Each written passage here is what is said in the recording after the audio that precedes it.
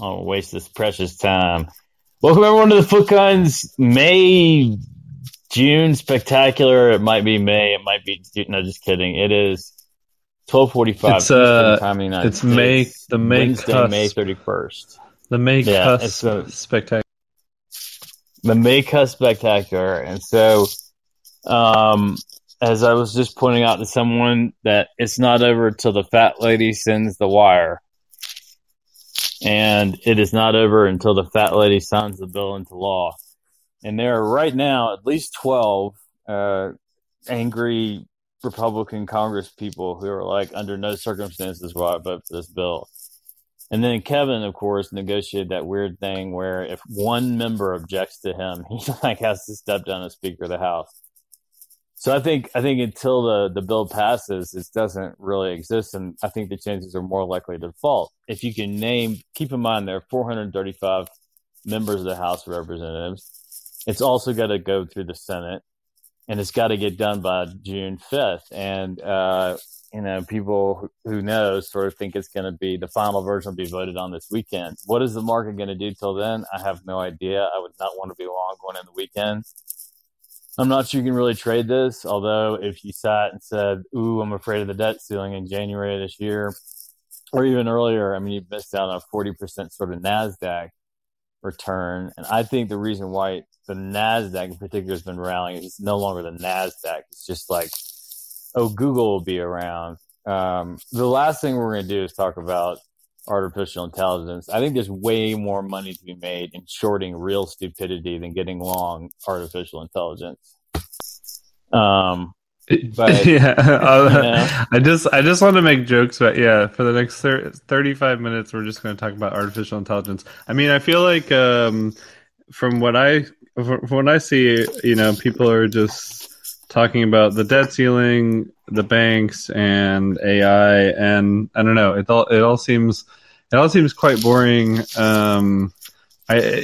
been. I mean, we haven't recorded because it's been hard to like say anything genuine, right? Like the markets aren't moving, which is the key factor, right? I mean, I think we sort of go first and foremost off of price, right? And so when like the price has just sort of been like grinding sideways, maybe slightly down. I mean, arguably you could say for the last couple of months, slightly upwards.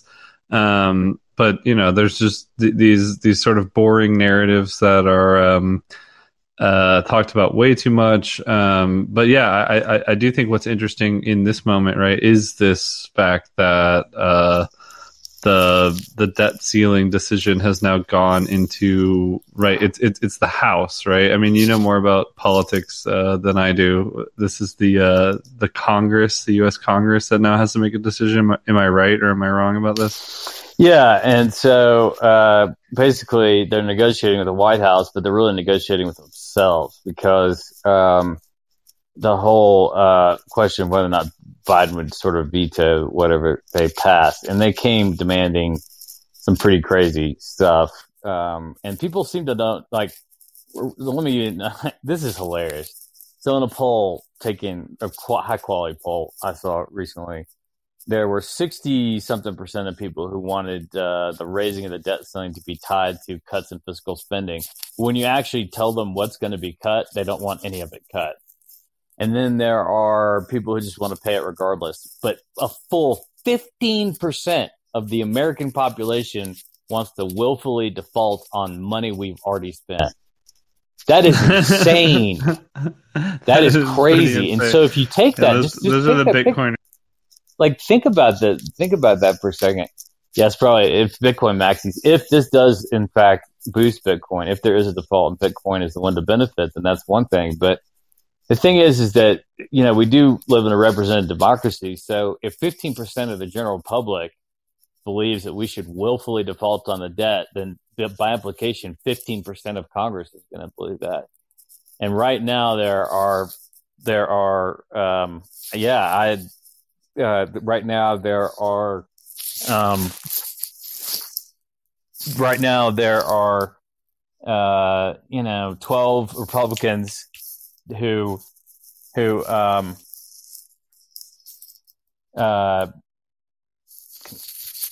who say that they will not vote for it under any circumstances, which means you need 12 Democrats to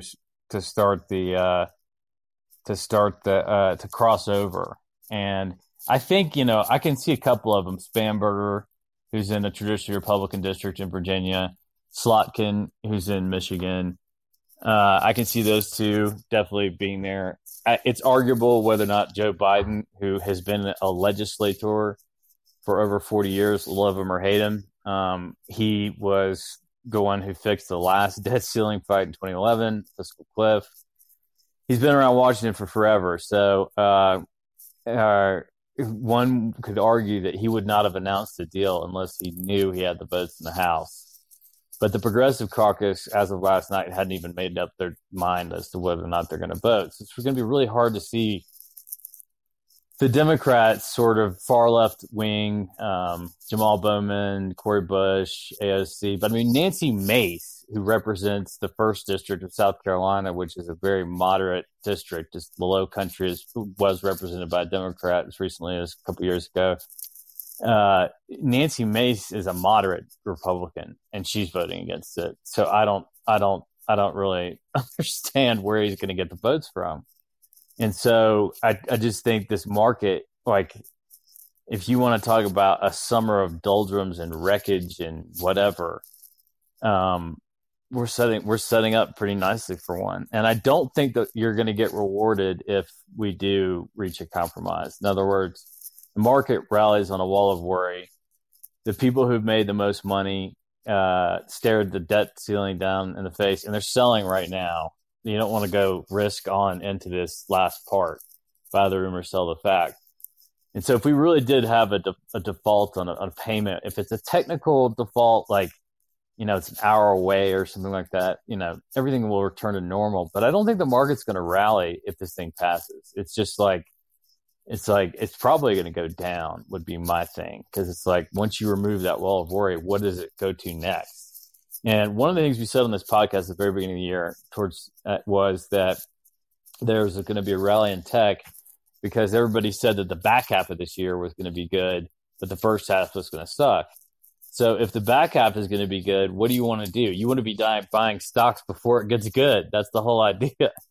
So, we talked about that at the very beginning of the year, and that's become true. Although the market breadth has been really, really sort of low. And anyway, that's my take from where I'm sitting. I'm not excited about what happened sort of in Q3, Q4. AI has caught the attention. The reason why AI is important is not because it's AI or whatever. It's because for the first time in a long time, the markets, quote unquote, in general, have something that they can point to that speaks to growth. And that is the first time that we've had the world's most anticipated recession. We talked about early in Q1 on this podcast how earnings may not matter. Turns out they don't. And that the market direction is up if it's going up by it. So that, yeah, that's my take. My only real comment, since we were, I think this is the third or fourth time we said AI. By the way, well, I don't know. That was maybe too much of a giveaway of something I was about to say, but basically some personal thing that happened in my life, went to a thing and are you coming out of the AI closet? It turned out you're actually I'm just saying, like, a robot. I went to something and the AI ChatGPT got mentioned like 4 times in a row, and I was really surprised. And so now here we are. I think that was like now the 5th time we said it. It's to me it feels crypto-ish in the sense that it presents a hard to measure opportunity where, like, people can go, oh, well, this could be a 1,000x, a 10,000x, like it's really hard to actually go and come up with a valuation for it. And you can come up with all kinds of numbers. And so, yeah, like I think in that sense, like, people get a little bit excited about it. And it's the first time literally since everyone has just been focused on the Fed hiking interest rates. Yeah. COVID, there's something Fed, else to do. Debt ceiling. That's why I'm saying it's the first positive I've heard about in like 3 years. It's the first sort of positive, and people cling on to hope. That's what drives markets, is hope and fear. And so if you can just run around saying, oh, look, AI has been around for a whole hell of a lot of time. What do you think fucking Siri is? In Siri, you ask it, you say like, I want to go I've been pointing out to people in personal conversations is like, remember when the photos, you could start like searching for dogs in your phone photos or whatever, and it's like it's not quite new. What's interesting about the ChatGPT thing is it sort of blew the mind of a lot of scientists that were studying the problem, where they thought, oh, that's not quite possible. And so, should NVIDIA become the number one stock, in the S&P 500? Probably not, because there's all kinds of risks that are associated with it that have like nothing to do with AI. But yeah, I don't know.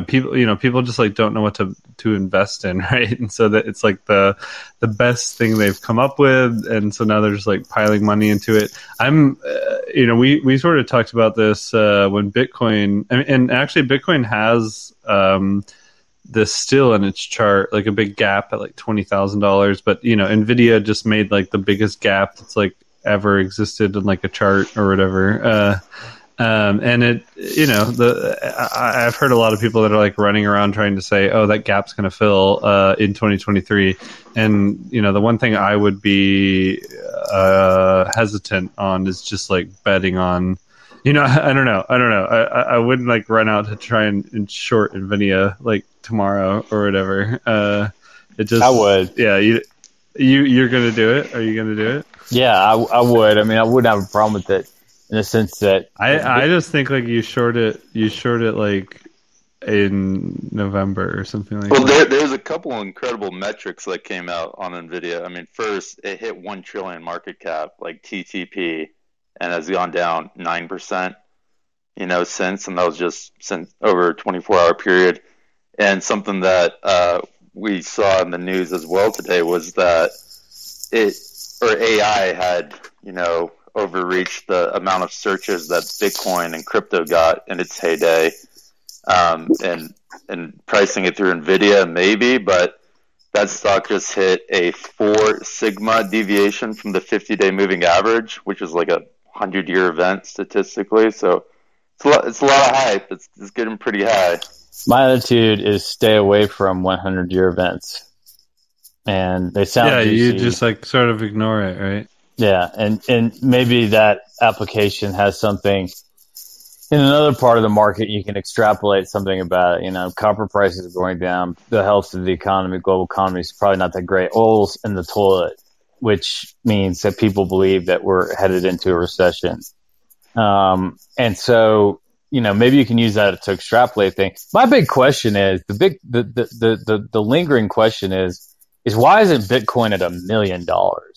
I really don't understand. I actually did think I thought that was going to happen, actually. I just didn't want to tell anybody because I would sound like a lunatic, right. But yeah, I actually thought there was a real good chance we would get, let's say like 40K, and then like there was some pressure or something. I mean, to be honest, like let's think about what happened in 2022. We had like the Luna blow up. I mean, basically like all of the heroes of crypto died.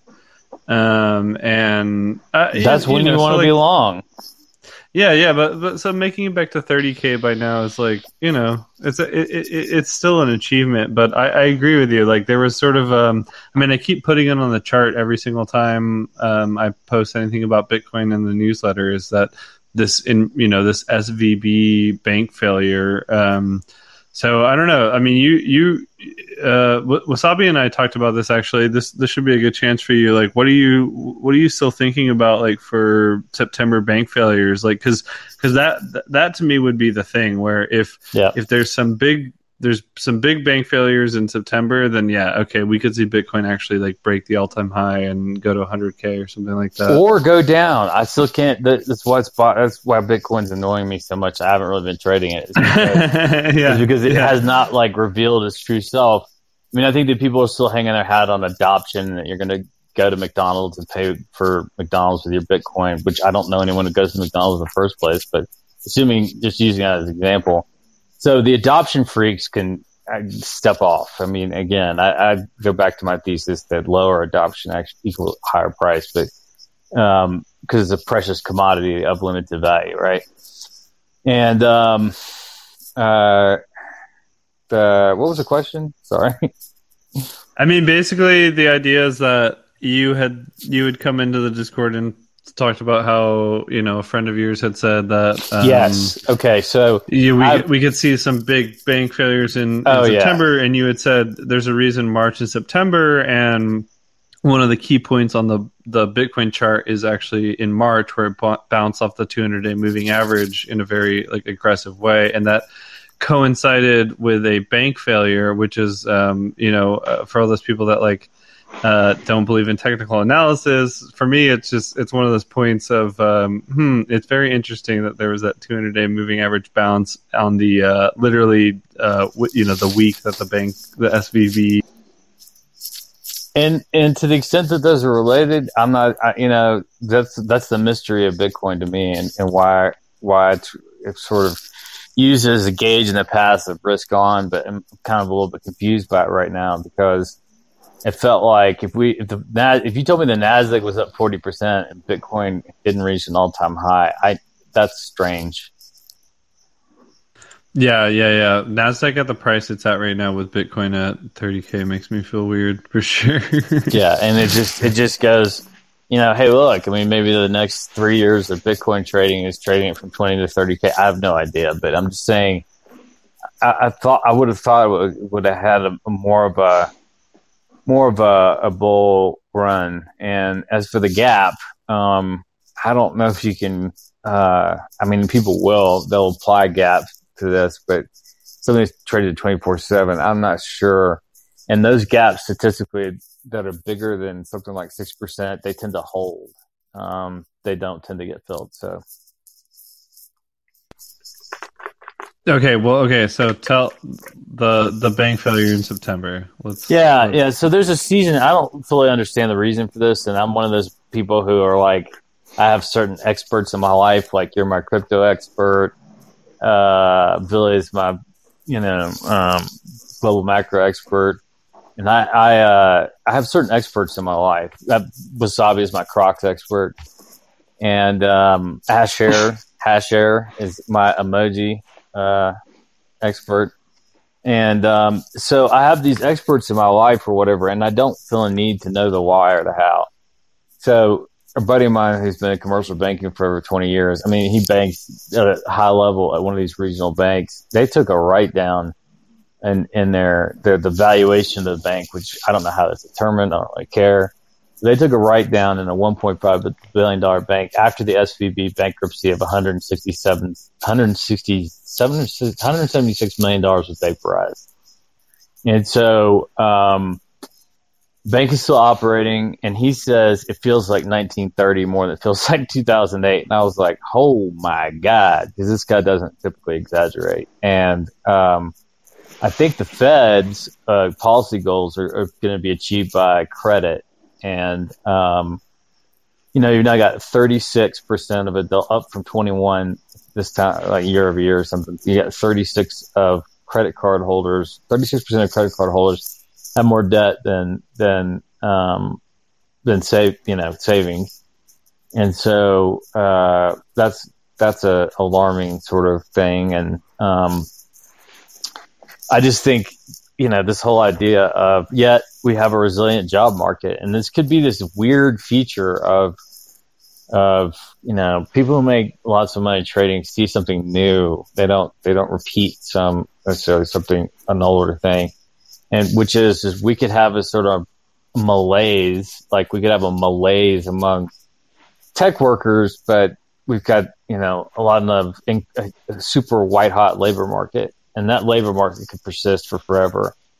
And, forever, I mean like another couple of years, or it could just drop off a cliff. But, and then you got the real estate market. All I can tell you is like a city like Tulsa, Oklahoma, my God, that entire town, all the office space is just vacant.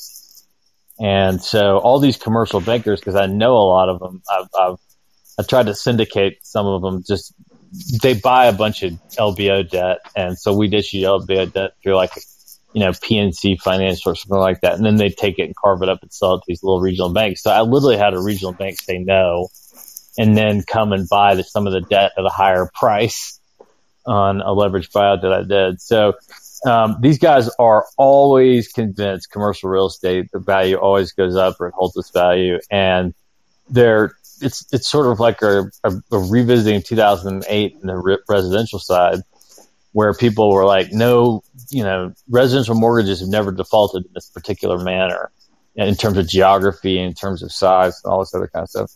And usually it goes residential starts the real estate cycle, it goes down, followed by commercial, it goes down, followed by industrial is the last to go down. This time, if we get commercial, a real big whoomp in commercial, that's enough to bring real estate and industrial down. So, that's your wall of worry, is the refinancing of all this office space and the exposure of regional banks to office space. Yeah, well, okay, so that's my I recently took a trip to Costa Rica to visit some friends, and iguanas. Everything. Yeah, there's tons of iguanas there. But I just noticed like everybody's doing well, everybody's having a good time. I mean, it's a beautiful place. I think probably just like historically undervalued, right? Just because like it ended up being where it is. But yeah, I could see if commercial real estate in, let's say, these higher price countries does poorly, I could see people trying to like find some place to put their money, and like, oh well, the beaches in Costa Rica are nice, I'll buy some real estate there, and then the local workers do well, and it flows back into the economy, that sort of thing. So I've just been trying to think about, maybe these Central American countries do well. Here's what my pushback on that is that once you sort of blow your wad in commercial real estate, you can't get it back. In other words, you've developed a building or whatever, you're looking to sell it or sell units on it or something like that, or you're looking to buy commercial office property or property of any kind and sell it at a higher price down the road. And until you sell it, which no one's selling anything, this is sort of what the. So you're just saying it's more like a global. It's like a global push in blackjack. It's because nobody can afford to buy a house, so they can't afford to sell their house. Well, so that's why I suggested that what you do is so I was like, okay, let's find a large export importer in Central America, and then short the dollar against that, right? Because then you're hedged in some way that, like, if everything goes to shit, the dollar just like, but I mean, there could be a situation where the dollar like rallies in that state. I tend to think that's probably the case. I mean, it just. Yeah. No matter what happens, no matter even if it's a U.S. debt default, I'm not sure that people want to own anything more than physical dollars. Just dollars. Yeah, right. Which you'd think it'd be the other way around. And our best performing trade of the year is the euro, and so it's a fun thing to trade because it's very big round numberish. It sort of went from parity to 1.1, back down to 1.5, back to 1.1, back down to 1.7. It's got a pretty linear. But it seems like the sort of general consensus is that people want to own the AI. They do want to own AI. They're like, the world. They're like, the U.S. is going to default on its debt, and the AI will take over. Right. That's easy, done. Wrap it up. Yeah, no, but I'm telling you, the reason why AI is important though is because it's the first piece, literally in 3 years, of growth and or positivity. There was a recovery period following the COVID sell-off where people were like, oh, we're not all dead. Okay, so I'll buy the market. And then there was an excessive period where people bought the dips way too much. And then there's an excessive period of venture capital, IPOs, SPACs, bullshit. And all that's been sort of cut out of the market. which I'm hoping that means we can get it back to an actual auction market. In other words, market forces. If this bank fails, then it fucking fails. Banks fail all the time. Like the number of banks that failed in the year 1900 was like 560. You know, I mean, it's been a relatively only recent phenomenon that we haven't had enormous numbers of bank failures. They're terrible, terrible, terrible vehicles for risk. They're terrible. Think about it this way. You get a $500 million loan, the bank gets $5 million a year in income. Wow. But if the collateral supporting that $500 million loan becomes worth $250 million, the bank gets it loses way more than it'll ever make. So banking has always been a fake stability mechanism that depends mainly on trust. And once that trust goes, then it's sort of all over. And you look at what these people are paying for deposits; they're paying like 6%. You can't make any money on that. There's going to be net interest income losses and all this other kind of stuff. I don't have the patience. It's not my kind of trade where, you know, you go around and you try to apply for 18 different cards at banks, and, you know, you go through their trash and you read their balance sheets and you call up the CEOs and ask them to defend their position and all this. But if I'm not optimistic about it, and it's going to be really sad if that happens, because we are the only country in the world that has community and regional banks, and they have been the real, and, you know, and greater than 50% of people work for a company that employs less than 50 people.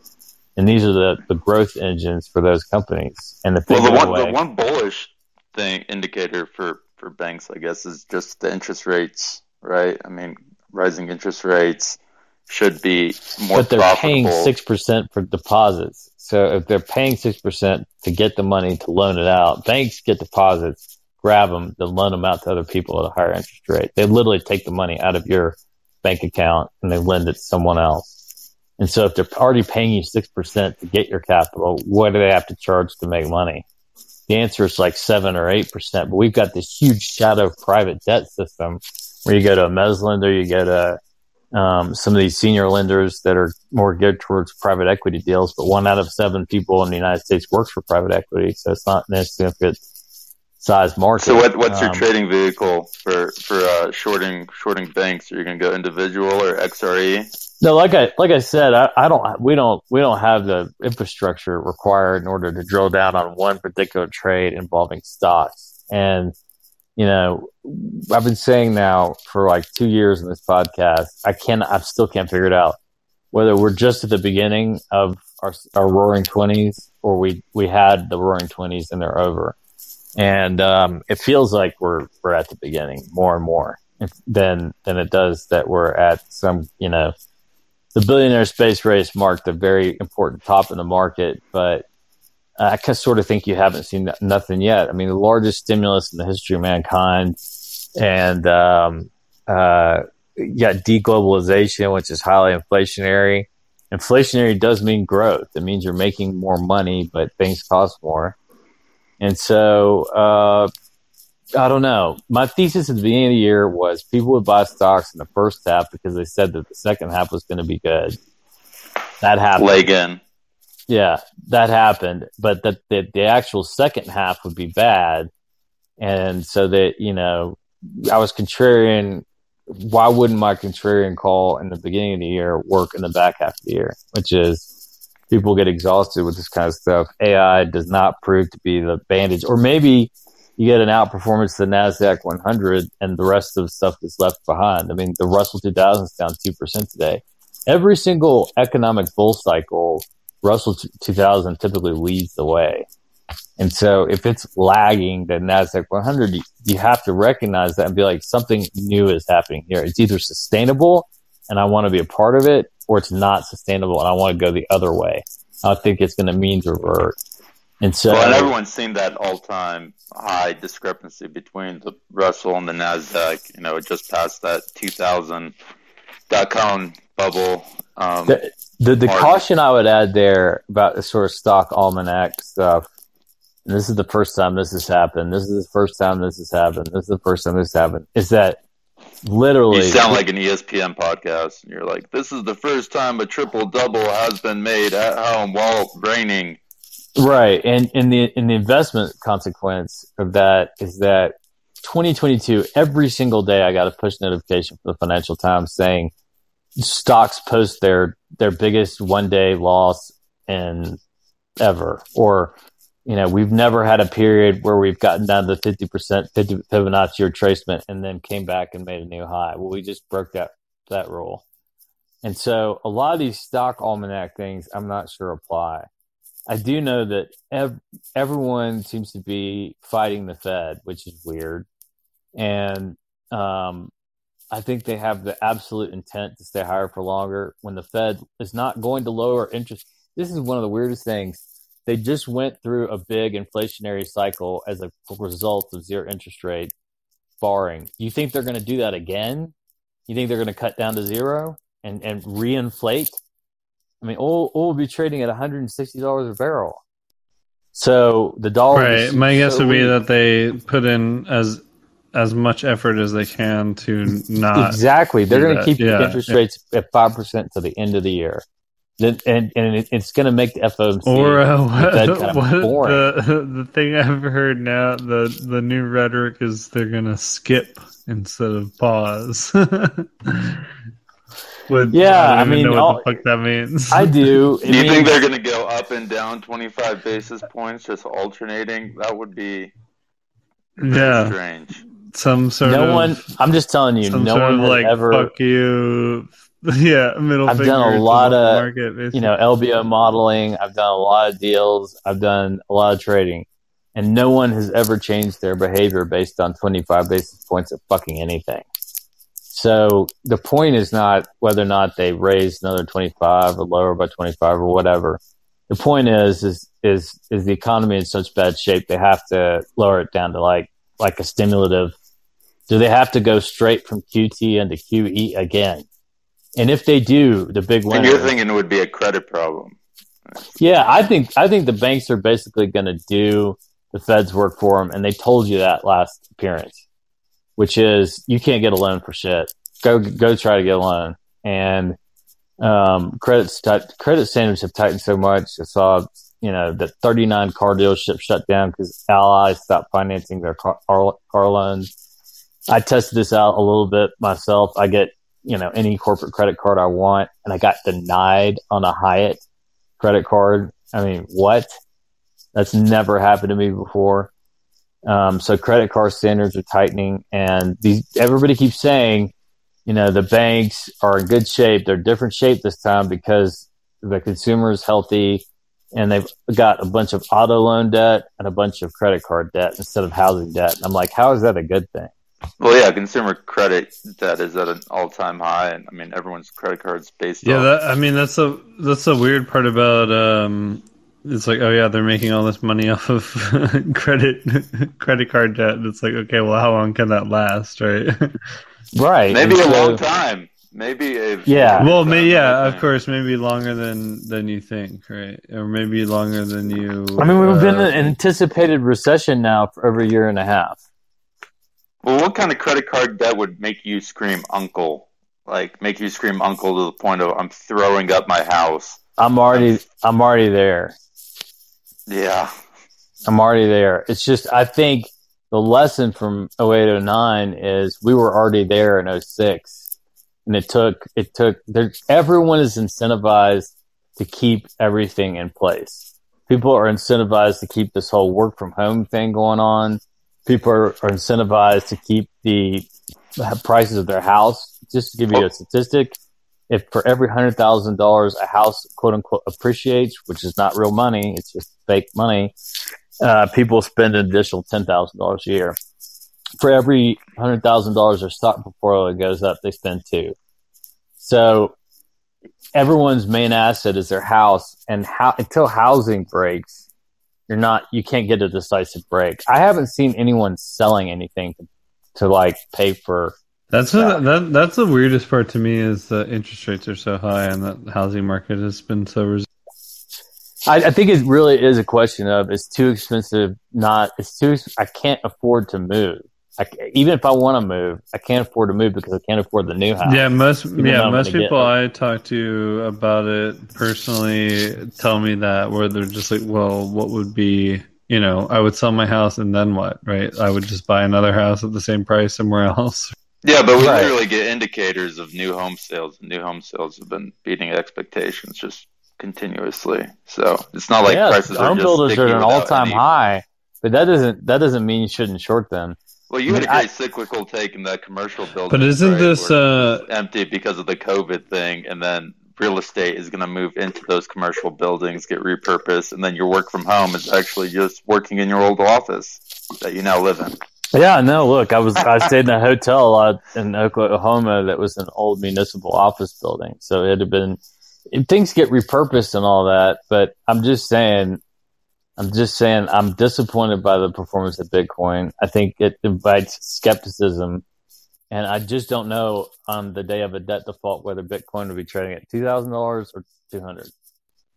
But it's not, or if it just stays around. Like, well, how it feels. I mean, to me though, having participated strongly in the 2016 to 2020 markets or so, it feels really similar in the sense that everyone has sort of abandoned it, gotten away, and the fact that it is trading at the price that it's at is actually, bullish in the sense of like, you should take a little bit of something and put it into it because one day people might get interested in it again, because it's just not going anywhere. That's the biggest thing about it. And I don't know, it's one of those things where it's just like hanging around waiting for people to use it a little bit more, and every time people get interested in it, you have a Sam Bankman-Fried, and then you have a what's the guy, Jack Mallers, I think that's the guy's name, who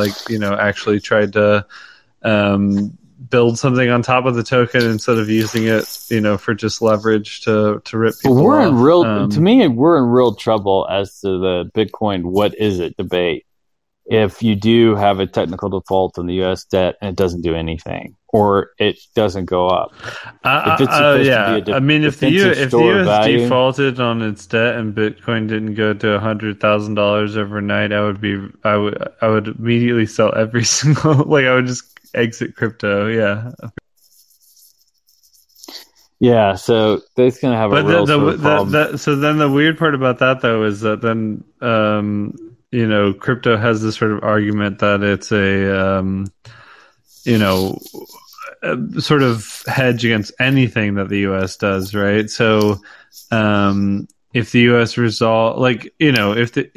the U.S. goes and increases the debt ceiling in the way they just described, like Bitcoin should go up 10% or something. If it defaults, it should go up 100%. That's sort of like Ironically, I think the reason why around it, the reason why Bitcoin's not 200,000 is there's no sellers. Yeah, that's interesting. What do you mean? It's not a healthy market. That's been my big gripe about crypto from the start. You need people on both sides of the trade in order for things to actually go higher. You need people to sell stuff, and people are just hold or buy. That's it for them. Well, what has volume been like compared to when it was at 60,000? No idea. Do you know how? I know the volume has been completely diminished. I mean the volatility as well. Like it's in a 4-year squeeze or whatever. Basically, like no one is participating, and that's one thing that's kind of funny to me is all these people talk about the hodlers and like everyone taking supply off exchanges and that sort of thing. And it's like, well, the price is set at the margin, and so if what is the motivation of a market maker in the Bitcoin markets, right? Like, I mean, you have the miners who do have some desire to sell at a consistent rate, but the buy side is the hard part, right? I mean, if you do have a legitimate exit from, and worry about default and, inflation and whatever, then you do have like a buy side and you have a sell side. So there should be some consistent market. But yeah, I think like clearly it's like super inefficient at the moment. And all the people that were really providing liquidity just got like fucked over by SBF and Do Kwon and all those guys, right? Like, which, that a lot of that money disappeared by going from US dollar to Bitcoin to shitcoin, right? Which is like kind of why a lot of the quote unquote Bitcoiners like hate these altcoins, because they basically end up just sort of like robbing the industry. Well, that marks this is going to be kind of a short podcast. We want to get it out before the vote. And just to say, this is the net conclusion on my part. One, it's not over until they vote and pass a bill, and don't treat it like it is. And I just got tons of newsletter stuff from various, financial newsletters, political newsletters celebrating political compromise. And until it passes, it doesn't exist. So don't trade it like it does. I want to be very clear. Yesterday I put in the subtitle that there was bill passed, whatever. It was supposed to be sarcasm. I know sarcasm doesn't come across well in text, and then I actually addressed it in the subtext, further down in the newsletter. So please don't just assume that we were calling it. Yeah, and I think a little bit of exposure to Bitcoin right now is good, because if we do get a default, still I can't 15% of Americans want to willfully default on the debt. That means 15% of Congress does. Again, I can name the 12 Republicans who said they're going to vote under this under no circumstances. Nothing. There's nothing that can be done. And so he's got to find 12 Democrats, and I think I can find 2. And so who are these name the other 10, and I'll believe you. That's it. I think we should name the podcast that. All right. Good chat. Thanks, All right, see you guys.